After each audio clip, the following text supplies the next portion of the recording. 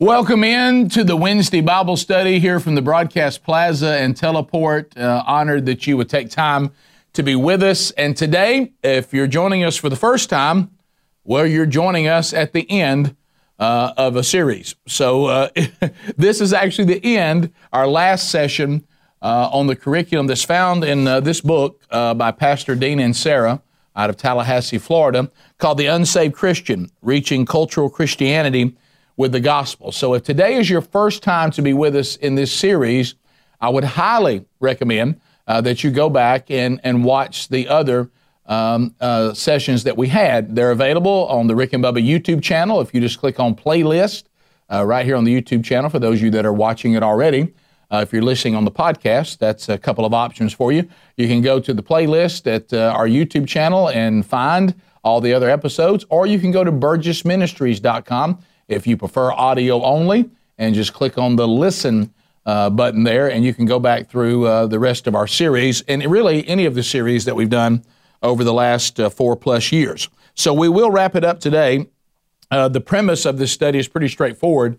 It's talking about what Pastor Dean and Sarah has proclaimed, and I agree, as many others. This could be the biggest unreached people group in the United States of America. That is the cultural Christian.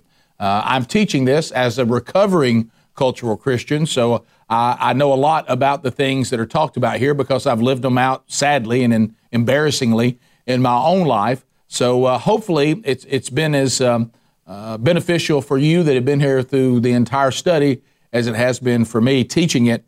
A lot of reminders. And today it's going to kind of be that gut check. You know, we've talked about throughout this study that Paul, the Apostle Paul, instructed us in the second letter that we have documented in the Word of God to the church at Corinth. He said at the end that we need to assess ourselves to see if we're of the faith. You need to make an assessment of what the Scripture says redemption looks like, what the Scripture says it looks like to be a follower of Jesus, and you need to assess whether you pass the test of actually having the power of Jesus in your life. And today we're really going to do that because the question today before all of us is this: are you a cultural Christian? Let's review and talk about some of the things that need to be assessed in our lives. Or will you come to the conclusion that people that you know and love are cultural Christians? And as we talked about last week, will we ever be bold enough to actually admit that and then attempt to reach those that we claim to love so much? And sometimes those can be the hardest. So before we open with prayer, themanchurch.com is obviously our hub for those of you that are watching around the country or listening to the podcast.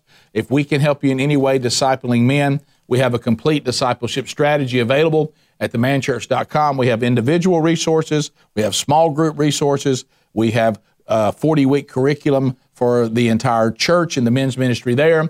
We certainly can do events with you and gatherings when those become, more available to you wherever you may be. Just go to themanchurch.com. We'd love to help you. Gridiron Men's Conference is coming up August 21st, 22nd. For those of you that are in or around the Huntsville area, just talk to Phil Waldrop. His ministry puts that together. They have a few seats available.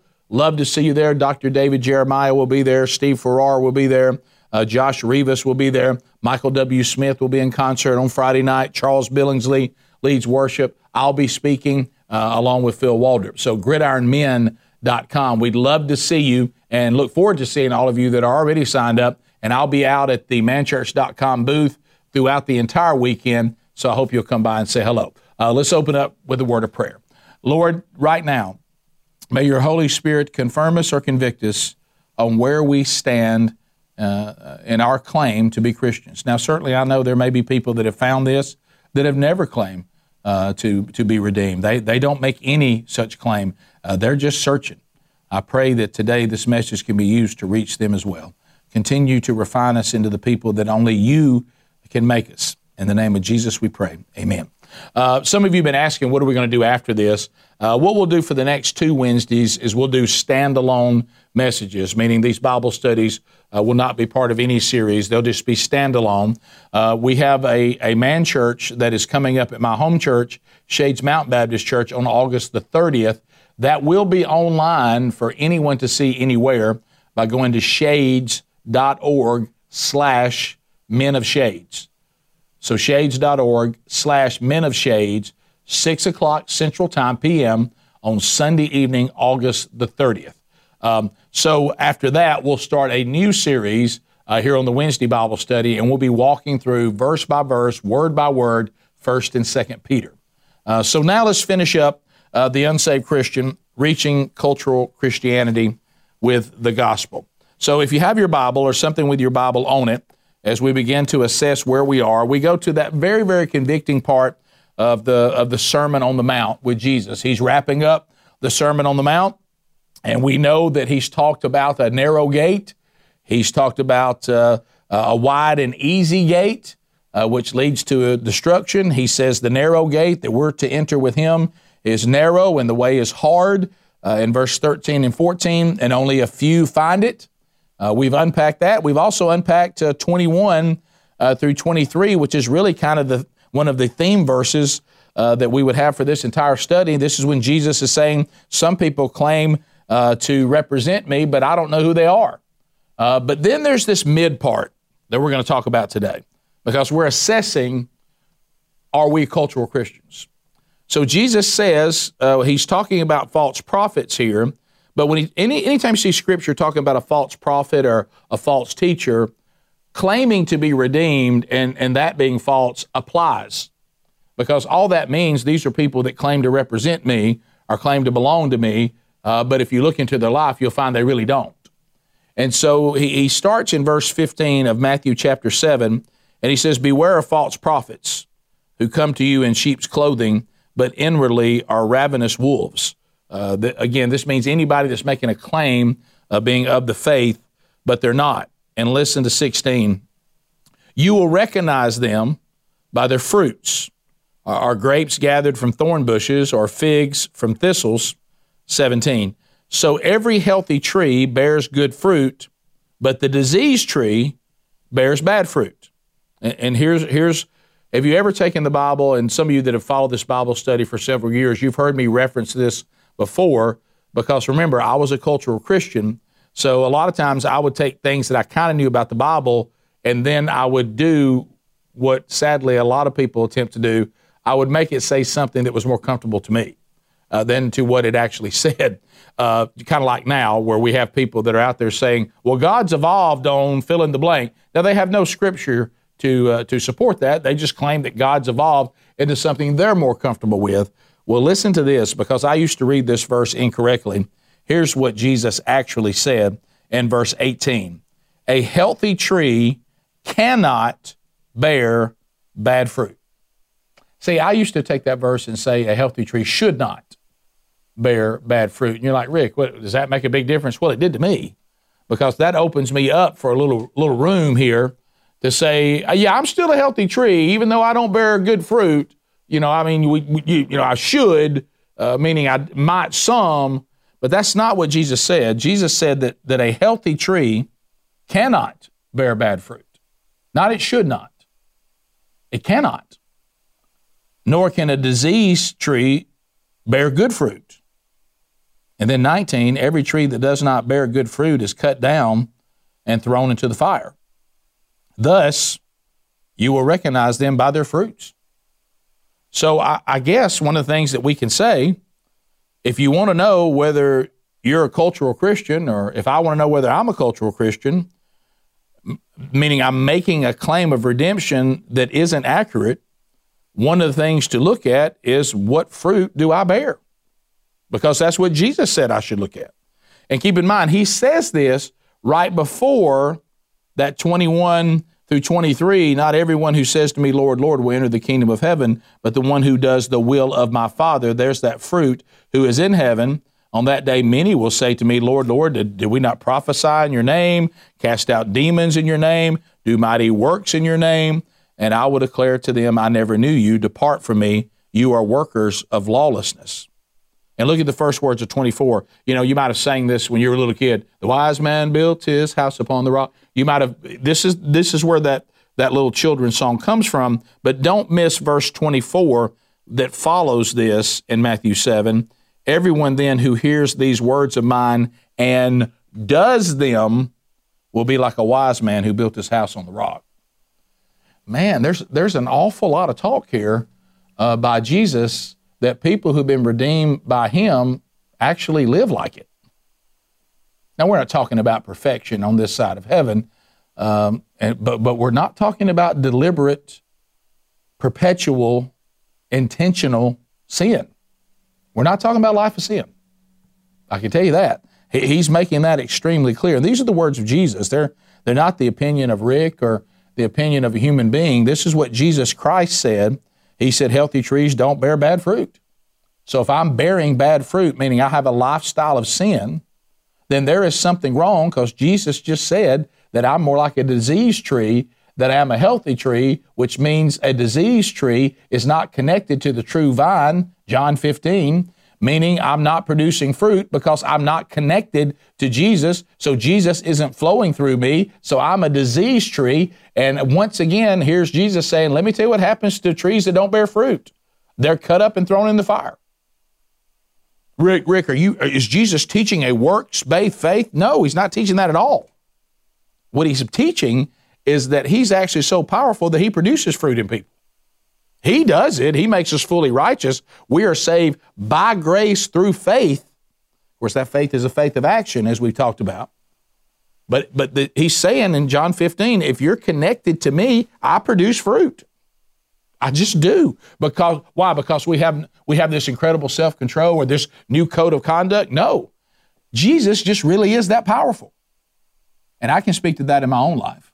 When I was a cultural Christian, I did not produce fruit. When I was broken and had a contrite heart, and we'll get into what you're going to look at in your life, and I confessed with my mouth and believed in my heart that Jesus Christ was Lord, when I submitted to his authority and I repented of my sin, which we'll get into, and I had a contrite, broken spirit, then Jesus changed me. Now, did he change me all in one instant? No. Does he continue to change me as I continue to be devoted to him and seek him with all my heart, with all my soul, with all my mind? Yes, he does. Does that say anything great about me? No, it doesn't. But it says a lot of great things about him. So let's talk about that. So he's talking about fruit. What kind of fruit is he talking about? If you have your Bible or something with your Bible on it, we'll just jump right into what I was just talking about. Turn with me to Luke chapter 13. And this is the thing that's usually missing in the life of the cultural Christian. I know that because, remember, it's like an AA meeting. I get up here and tell you that I'm an alcoholic. You go, he knows what we've been through. I am a former cultural Christian. I'm a redeemed cultural Christian. I know this whole life. I lived it. Okay? I'm not coming from a sanctimonious, self-righteous place. I'm coming from a broken place, and I'm warning you that cultural Christianity is going to take you straight to hell. And it's where it was taking me. So this is one of the things that we come up with a version of Jesus that doesn't talk about repentance. But I'm telling you something, repentance is it. Without repentance, you will not be saved. And Jesus himself says this. They were a couple of teachers and Pharisees that were trying to catch Jesus. They had this belief, kind of like the health, wealth, and prosperity gospel. They had this belief that if anything bad happened to you, you must have done something really bad. You got what you deserved. And you see this throughout Scripture when even the disciples, who were Jewish men, they were asking Jesus, so, hey, this guy that's blind, so what did he do or his parents do to cause him to be blind? And Jesus said, no, he's blind to glorify me. So they're asking Jesus this question in Luke 13 about an incident that happened. He said there were some present at the very time who told him about the Galileans whose blood Pilate had mingled with their sacrifices. And meaning he was saying this is a historic event.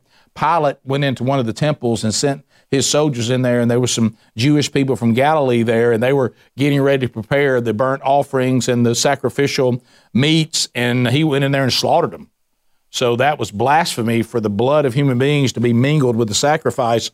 And so they basically are asking Jesus, what sin did these Jewish men do to deserve this murderous thing? And Jesus comes back and says to them, do you think that these Galileans were worse sinners than all the other Galileans because they suffered in this way? Are you saying somehow that God looked down and said, now these people are more sinful than these people, so I'm going to wipe them out and I'm not going to protect the other people from Galilee. He says, no. Look at verse 3. No, I tell you, but unless you repent, you will all likewise perish. You're not any better than they are. He says, everybody must repent. You know, the times we're living in right now, I don't think I can say this enough. If you want true equality, you want to end all the garbage we've got going on right now with this so-called equality here and equality there and people being separated into groups based on all sorts of things. Now, let me tell you where you find true equality, at the foot of the cross. All of us are in equal need of redemption and in equal need of repentance. And nobody, no matter where they may come from, ethnicity, family, whatever, no one is going to strut into heaven. We'll all come through repentance and acknowledging our own wretchedness. And Jesus says to them, no, I tell you, unless you repent, you will all likewise perish. Look at verse 5. No, I tell you, but unless you repent, you will all likewise perish.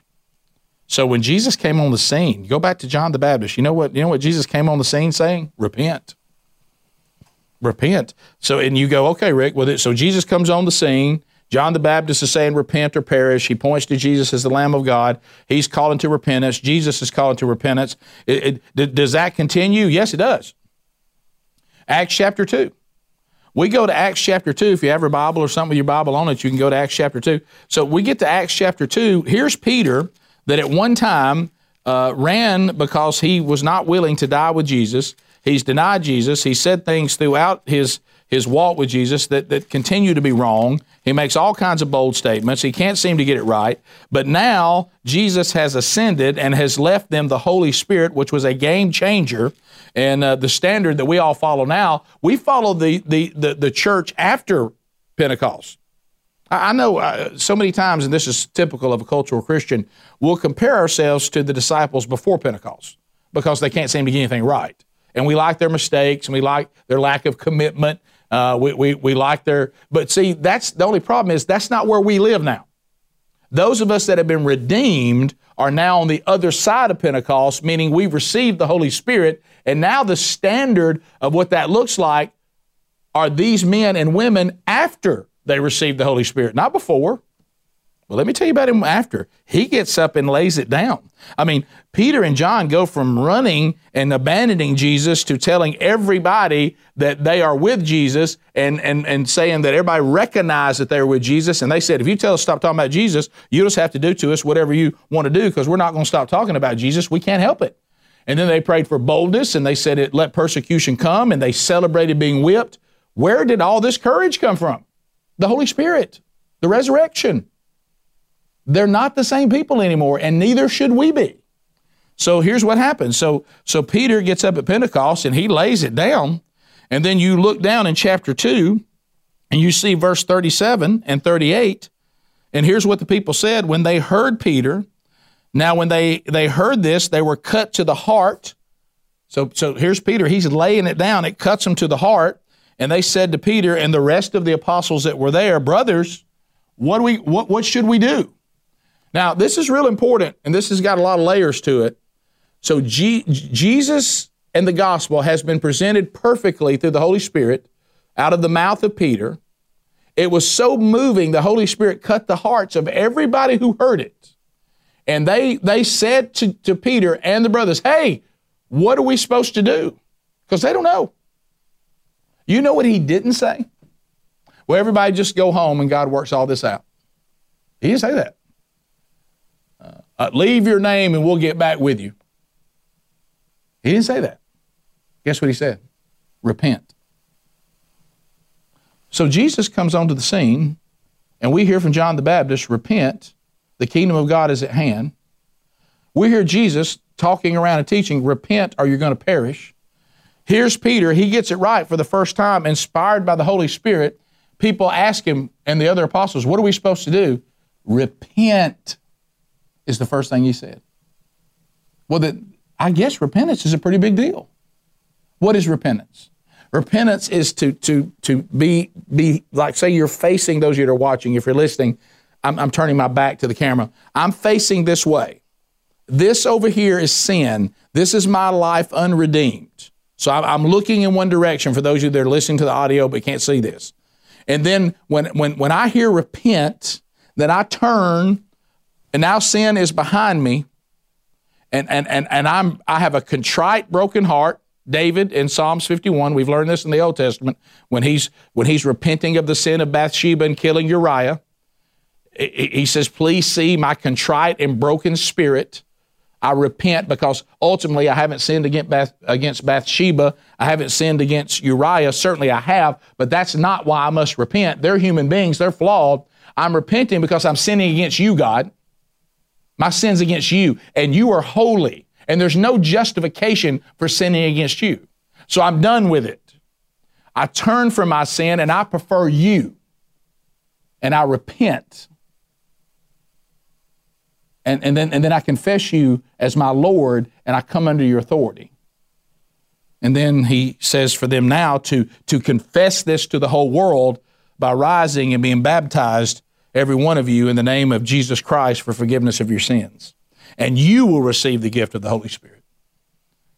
Well, have you received the gift of the Holy Spirit? I don't know, Rick. I'll tell you how you can find out. Do you have any fruit? So one of the things that a true Christian lives is a life of repentance. A life of repentance. And this is something that that we have to understand. And if you look into your life, you'll see that. What's the next thing? So number one, if I'm a real Christian, if I'm a follower of Jesus, I have a life of repentance, and I've gone through repentance. The next thing is that we should become eternally minded. Eternally minded. And you see this a lot. This is one of the things that Sherry and I talk about. Sherry's my wife, for those of you that may be new to this, is we said one thing that happened through the pain and suffering we've been through, and that we've been through a lot of things. The most severe was the death of our youngest son and youngest child in 2008. And Sherry has written, and if you've never read her book, it took her 5 years to grind out the book, Bronner, A Journey to Understand. If you've never read it, I highly suggest that you do. It's on audio now for those of you that would rather listen to an audio book than to read one. It's available wherever books are sold, and of course the audio book is as well. And it's also been translated recently into French because there's some work we're going to be doing in French-speaking nations. And one of the things that we talked about from this is through this, we then became more eternal-minded than present-time-minded.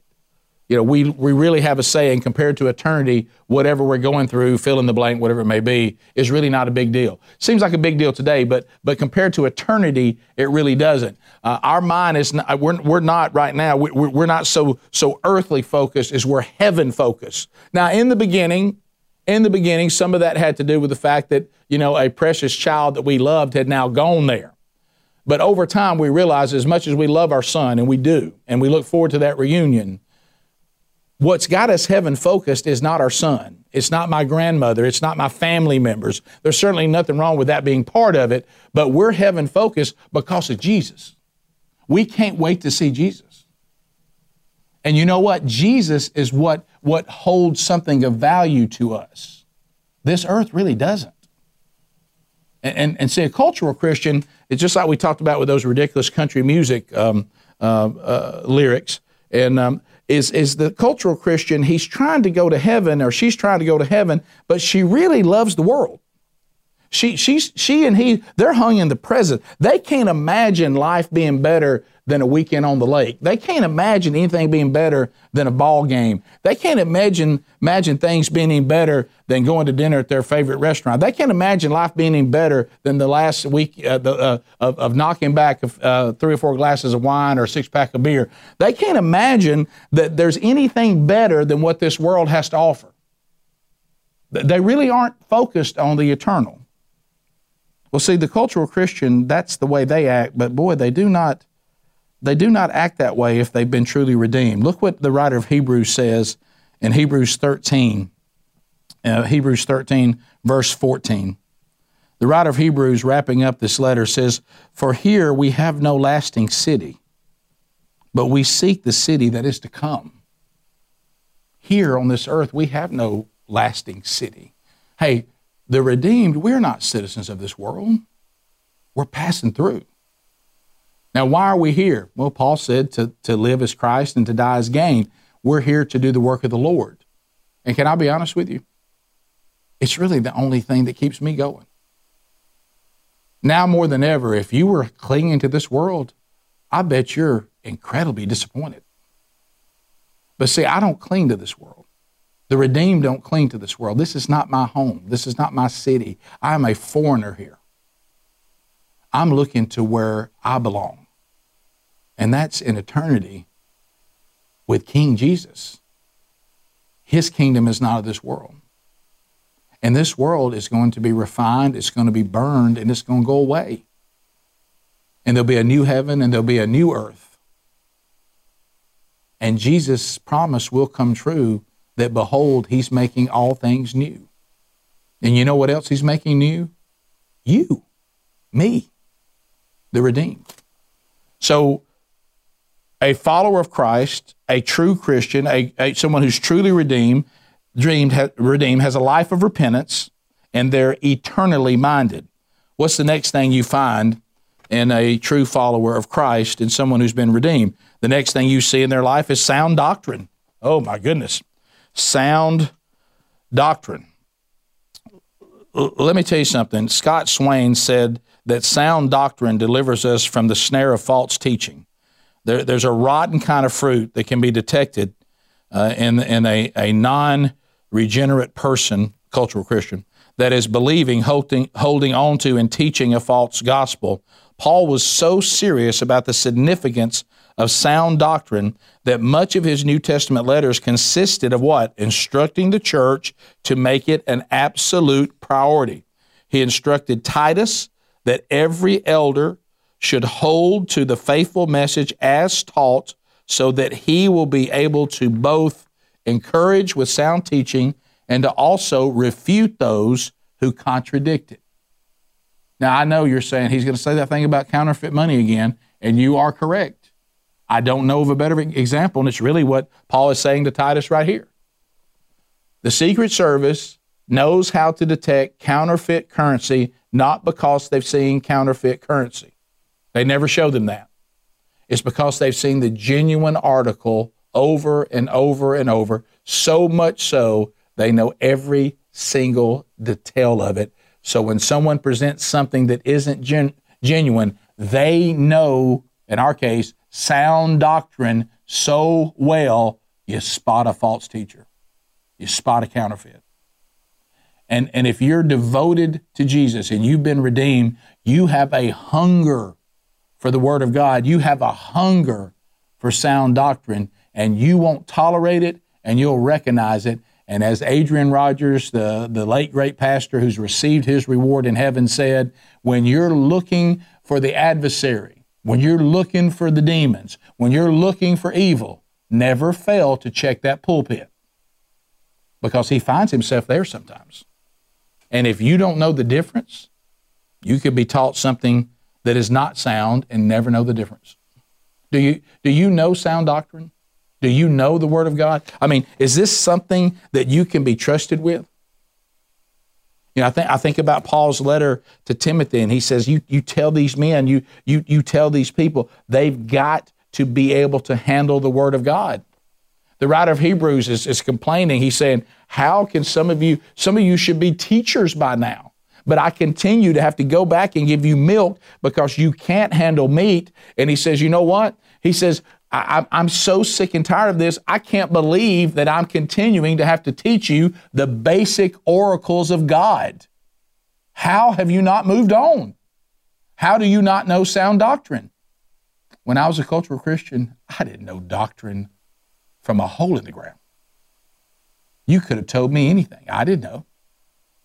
And see, that's the problem with being a cultural Christian. You don't live a life of repentance. You are not eternally minded, and you don't know anything about sound doctrine, and you hear some really bad teaching, and you sing some songs that have really bad theology. Man, there's a lot of that stuff being cranked out right now. But there's some bad churches cranking out a lot of real snappy worship songs, but the doctrine in these lyrics is blasphemy. But you don't know if you're a cultural Christian because you don't know enough to spot it. You know, how many more of these songwriters are we going to see denounce their faith till we start thinking, maybe writing modern day hymns, we've given this responsibility to people that we haven't vetted out. And I'm not saying there's not some great modern hymns, don't misunderstand me. The old hymns still hold their own, and certainly God hasn't stopped producing hymns and songs, but I got news for you. Some of this stuff that's being cranked out from some of these, when you hear the name of a church tied to worship songs, check into the church. Find out if they have sound doctrine. Because if the church it comes from doesn't have sound doctrine, the songs probably don't either. Because that's where they're birthed from. But that's what you have to know. And that's why it's important to know about sound doctrine. So what's the next one? Oh boy, here comes this one. What's the next thing you got to look for? If you're a true Christian versus a cultural Christian, one of the things you'll see, spiritual disciplines. Spiritual disciplines. I will tell you this. We did a Bible study here a few years ago from Dallas Willard called The Spirit of the Disciplines. And that's the first time I really started sensing from the Bible study they wished I would leave. I mean, it was a very hard-hitting struggle. If you are so bold, you can go back to burgessministries.com, click on listen.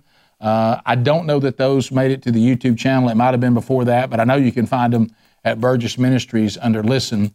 Look for our series on the spirit of the disciplines. It is deep, it is hard-hitting, and it is not a pleasant ride. But what do we mean by spiritual disciplines? What do we mean by that? So first of all, let's look to Scripture. Let us strive to know the Lord, Hosea 6:3. Christians care about knowing Jesus more than cultural Christians. When it comes through spiritual disciplines designed for growth, Peter wrote to the church that like newborn infants desire pure milk of the word so that you may grow up in your salvation. The first Christians in the book of Acts devoted themselves to the apostles' teaching, to the fellowship, to the breaking of bread, and to prayer. These were men God provided to help believers to grow in their faith and affections for God. So what are spiritual disciplines? Well, what are physical disciplines? I know you're saying, well, Rick, what do you know about that? Well, I got to tell you, a large part of my life, I didn't know much about it. God convicted me on that as well. I got a long way to go, but I stopped justifying my lack of physical disciplines. But let me tell you what, we better not ignore our spiritual disciplines. What is that, Rick? Well, that would mean time in the Word of God, devotion to the teaching of the apostles, devotion to the Word of God. Is this something that's a priority to you? Prayer, devotion to prayer, fasting. You know, there's a reason that the biggest thing that I heard one day on fasting, because, you know, if you're like me, you don't want to hear about fasting. Because I've had an issue of gluttony and sin in my life, and I had to address it. And I remember saying, well, you don't have to fast anymore. That's legalism. That's what that is. And then I started realizing that Jesus was teaching, and he was saying this: when you fast, do this. When you fast, don't do this. Well, he said the same thing about prayer. When you pray, do it this way. When you pray, don't do it this way. Well, if he's telling me how to fast and how not to fast, I guess he expects me to fast. And if you remember, some people try to play that card of when Jesus was with the disciples and they were eating even on the Sabbath. But you better listen to what Jesus said. Jesus said, there's no need for them to fast right now because I'm with them. But when I go, then they'll fast. Well, he went. So he hasn't come back yet. So yes, we are to fast. Not out of legalism, not out of burdensome. You fast because it's a spiritual discipline to get you closer to God. You know, what is fasting supposed to do? When I start thinking about the thing I'm fasting, it makes me go to prayer so I can lean on God, so I'll quit worrying about this thing that I think I got to have. I'm denying my flesh something so I can focus on God. And you won't find a place in the Bible where anybody was given, a word from God, a call. When people had to make big decisions in Scripture, you know what they did? They fasted. So fasting, prayer, study of the Word of God, spiritual discipline, spending time in solitude, spending time just listening to God. These are all things that Jesus showed us when he was here with us, when he was 100% God, but decided to also be 100% man. He showed us spiritual disciplines. Are these part of your life at all? They are part of the life of those who are redeemed. So what's another thing that we should look for in our life if we want to see whether we're a cultural Christian or we want to see if we're a true Christian? Generosity. Generosity. There's not a redeemed person on this planet that's not generous. Are you generous? And generosity means, you know what? If you have a need and I can meet it, I do. You've heard sacrificially give. The Lord loves a joyful giver. Jesus spoke with complete clarity on money, proclaiming that where your treasure is, there your heart will be also. That's in Matthew 6:21, if you want to write that down. Matthew 6:21. My heart is far from Christ if I am not living generously with regard to my financial resources. And I know what some of you are saying, well, you're talking about giving of our time. Well, sure, but no, this is about money. This is about things. If somebody has a need, you give it. If the church is advancing the gospel, you give. You're generous. You're generous to people. You're not. I get so sick and tired of hearing that, and I don't even know if this is even true anymore, but it's become mod to say so, that waiters and waitresses, they don't like Sunday because this is when all the church people come in and they're all cheap. They don't tip. Tip generously. I mean, this is a person that's being paid below the minimum wage. I'll tell you one thing, I'll tip generous if they do a good job. Well, how about this? What if God decided whether he was going to forgive you or not as long as you did a good job? Has God been gracious to you? Has God been gracious to me? Yes. Well, you know what? Maybe you don't even care that your food was cold, and maybe you don't even care that you needed something to drink and it didn't come to you. You just care about this person and whether they're going to be able to feed the kids they have at home if they're a single mom. Maybe you just care about the person because they're a college kid trying to make it. Yeah, maybe they did a bad job. You know, is that really being generous? Is that being gracious? No. A follower of Christ is generous. Paul wrote to the Corinthian church that God loves a cheerful giver. I told you about that, 2 Corinthians 9:7. A fruitful Christian loves what God loves, and the scriptures are clear that generosity is near to the heart in the character of God. God showed us generosity. Ultimately, grace. I didn't deserve that. I didn't do a good job. And we say, well, I tell you, you did a good job today. Here's a little grace for you. No, what he said is, even though you're wretched sinners and really you live your life if you hate me, I'm going to forgive you anyway. So who are we to withhold what he's given us? You'll never, there's never a point when you could say, I think I give too much. I'm just too much of a giver. That's impossible. You don't want to be irresponsible with what you've been given, and you certainly want to know what you're giving to, but sometimes it doesn't even matter. I've had people say before, well, you got to be careful giving to some of these things or giving to some of these people. You don't know what they're going to do with it. So what? If you gave with a cheerful heart and you gave for the right reason, and that ministry that you supported or that person you tried to help, if they squander it, they'll face God on that. You won't. That's on them. But be a cheerful giver. And generosity is at the heart of a true Christian. Not so much for the cultural Christian. So what's the next thing that we have to assess?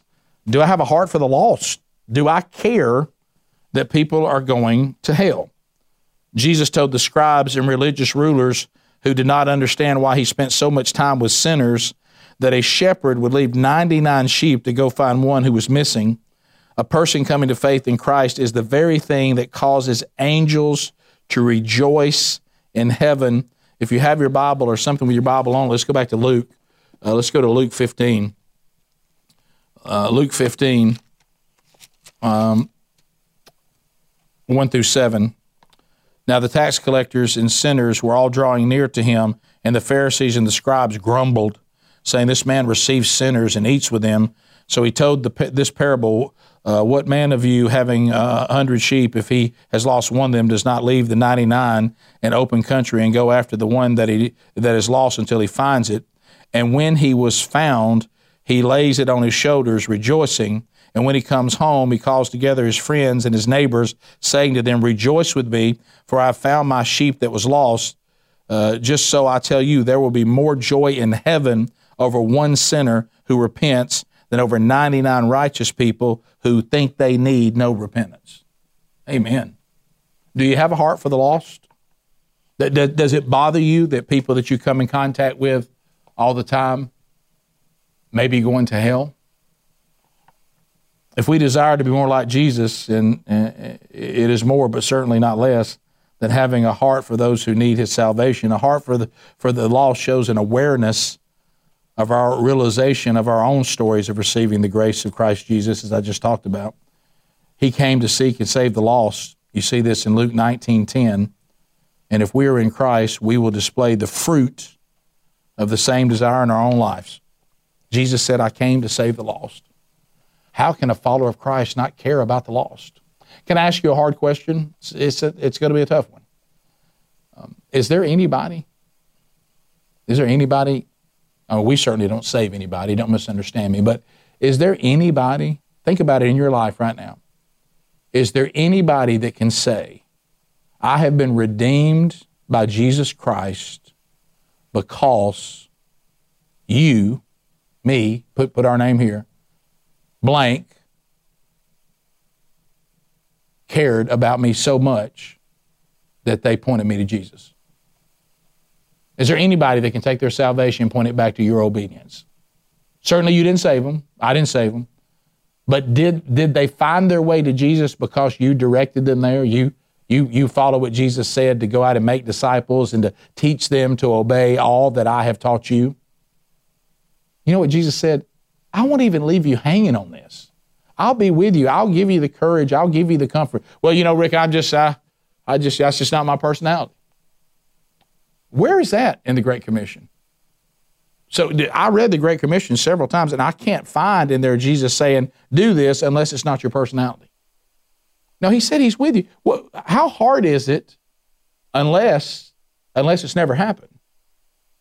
I didn't lead anybody to Christ when I was a cultural Christian. You know why? I didn't know what to tell them. You think they were going to look at my life and desire the way I was living? I lived the same way they did. But after I was truly redeemed, strangely, by the power of the Holy Spirit, I was able to say to someone, this is how I used to be. This is the man I was. I encountered Jesus Christ, and let me tell you what he did for me and he did for you. And then after I repented of my sin and I acknowledged Jesus as my authority, I submitted to his authority, I confessed him as my Lord, I belonged to him, he bought me on the cross. Then after that, Jesus made me this way and is continuing to change me. And he can do the same thing for you. What is your testimony? Do you have one? Because if you don't, if you can't answer this question, if somebody says, so now you're a Christian, how did you become a Christian? Do you know the answer to that? I mean, we've walked through this. It's not because your mom and daddy were Christians. It's not because somebody sprinkled you when you were a baby. It's not that. It's whether you look into your life. It's not because you might have recited some prayer somebody told you to recite. Certainly some people that have been through the things that have changed their life forever. But the bottom line is these things don't mean anything. They're nothing but rituals if you don't see the fruit of redemption in your life. And one of the things that you should see is a life of repentance. Another thing you should see is you should be eternally minded. Another thing you should see is sound doctrine. Another thing you should see is spiritual disciplines. Another thing you should see is generosity. And another thing you should see is a heart for the lost. What else? A love for God and his church. A love for God and his church. I remember when God just radically pulled me out of my cultural Christianity. I remember the man who God used to bring me out of it. 13 years I'd never been in God's church. For 13 years I'd never gone. I was taken there as a child. Thank you, Mom and Dad, for that.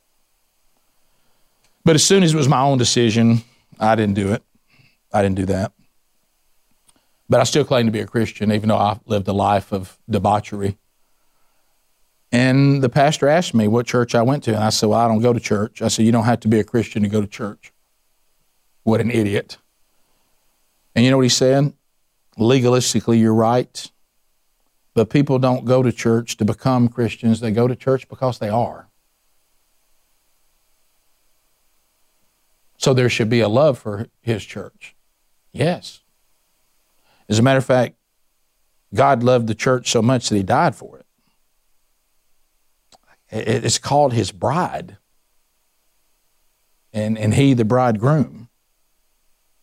And Jesus tells us that we show love for him by obeying his commandments. We talked about this, John 14:15. If you love me, you'll obey my commandments.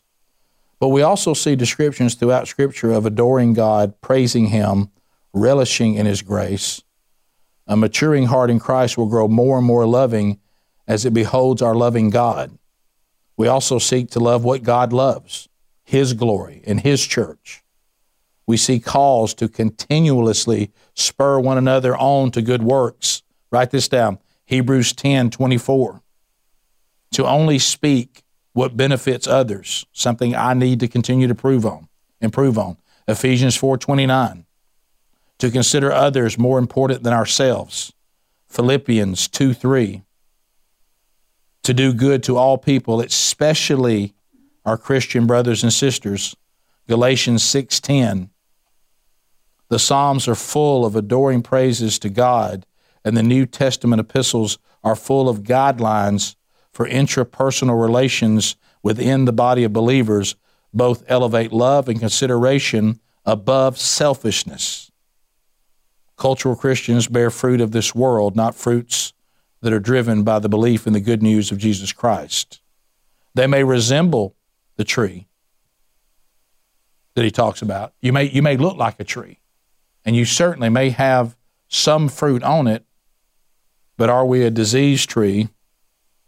Are we a tree that produces the fruit of the Holy Spirit? Is the transformation of the Holy Spirit in our heart, is it there? Is it there? Do you love his church? Do you love his church?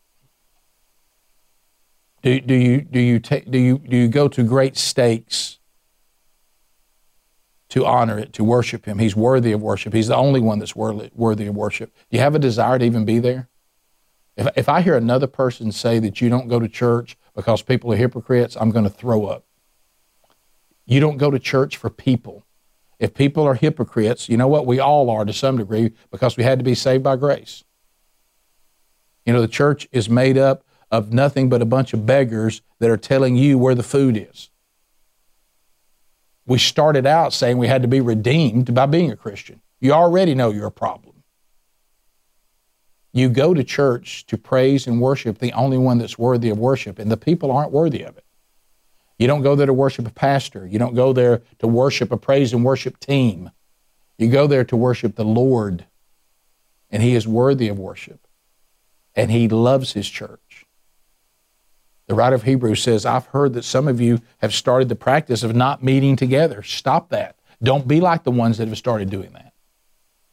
We're to be together. We're to be in praise. We're to be to worship. I can remember never wanting to go to church, thinking to myself, how can I get this off the list for the week and never return until I have to again? And then I was redeemed. And I fell in love with his church. And that's supernatural because that's not me. And I love his church. You know, my wife and I, as we get ready to close, a life of repentance, eternally minded, sound doctrine, spiritual disciplines, generosity, a heart for the lost, love for God and his church. Jesus has this parable that is really kind of wraps it all up in Luke 13, starting in verse 6. And he told this parable, a man had a fig tree planted in the vineyard, and he came seeking fruit on it and found none. And he said to the vine dresser, look, for 3 years now I've come seeking fruit on this fig tree, and I find none. Cut it down. Why should it use up the ground? But the vine dresser answered him, sir, let it alone this year, also, okay? Give it one more year. I'm paraphrasing that. Until I dig around it and I'll put some fertilizer and manure on it, then it should bear fruit next year. And if it does, well and good. But if not, then cut it down. So after the earthly death of our youngest son, Sherry had a fig tree planted in the back of our yard, and it's there today. I'll see it today.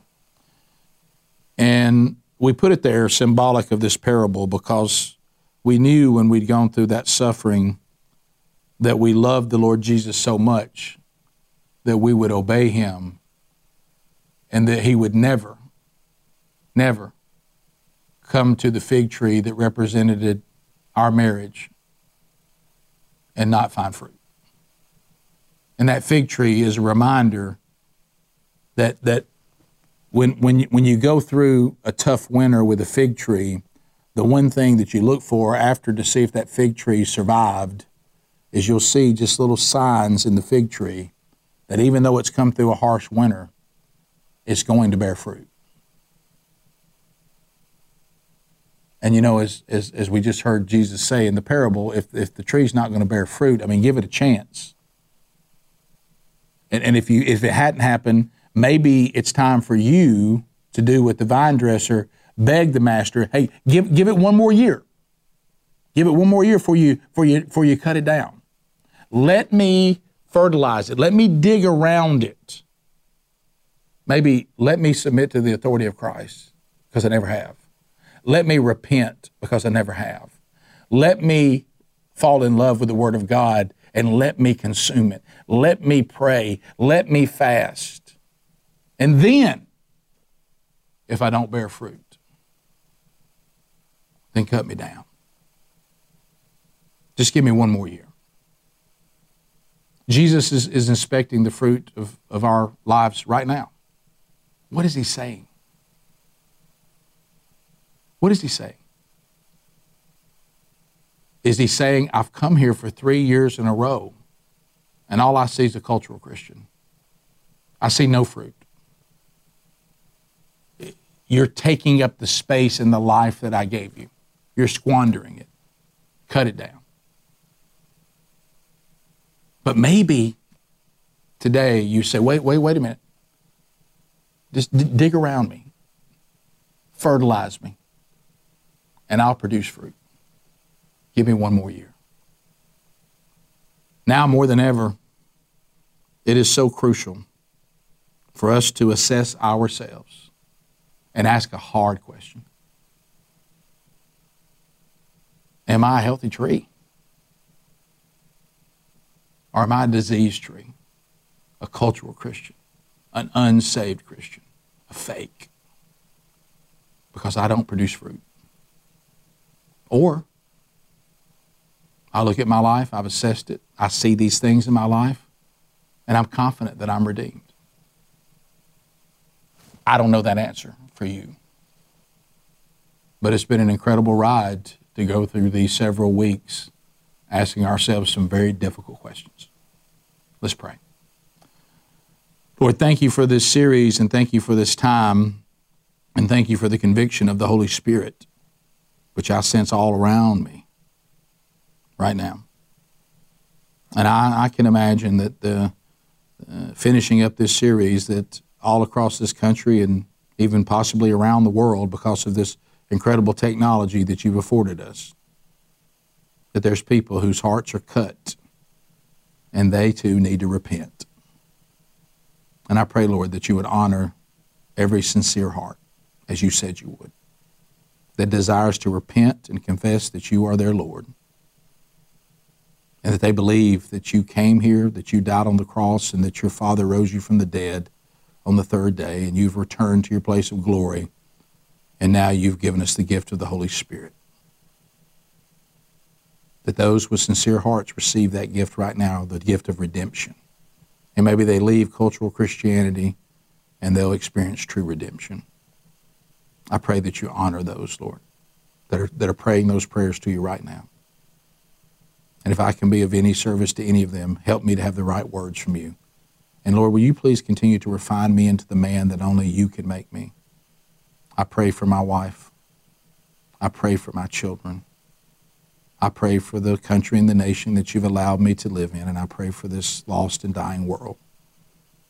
May you be with the team here at the Rick and Bubba Show and help us to be obedient and to continue to try to walk that line of in the world but not of the world. And forgive us when we fail you. I lay these things now at your feet. In the name of Jesus, amen. Thank you for spending time with us today. Thank you for being part of this series. If I can be of any assistance or answer any question for you, my email is rick@rickandbubba.com. Thanks a lot. Hey, this is Rick, and that concludes this week's Bible study. Thank you so much for being with us. If you'd like to go back and hear other Bible studies, or maybe some that you've missed even in this series, you can find them by clicking the media button at burgessministries.com.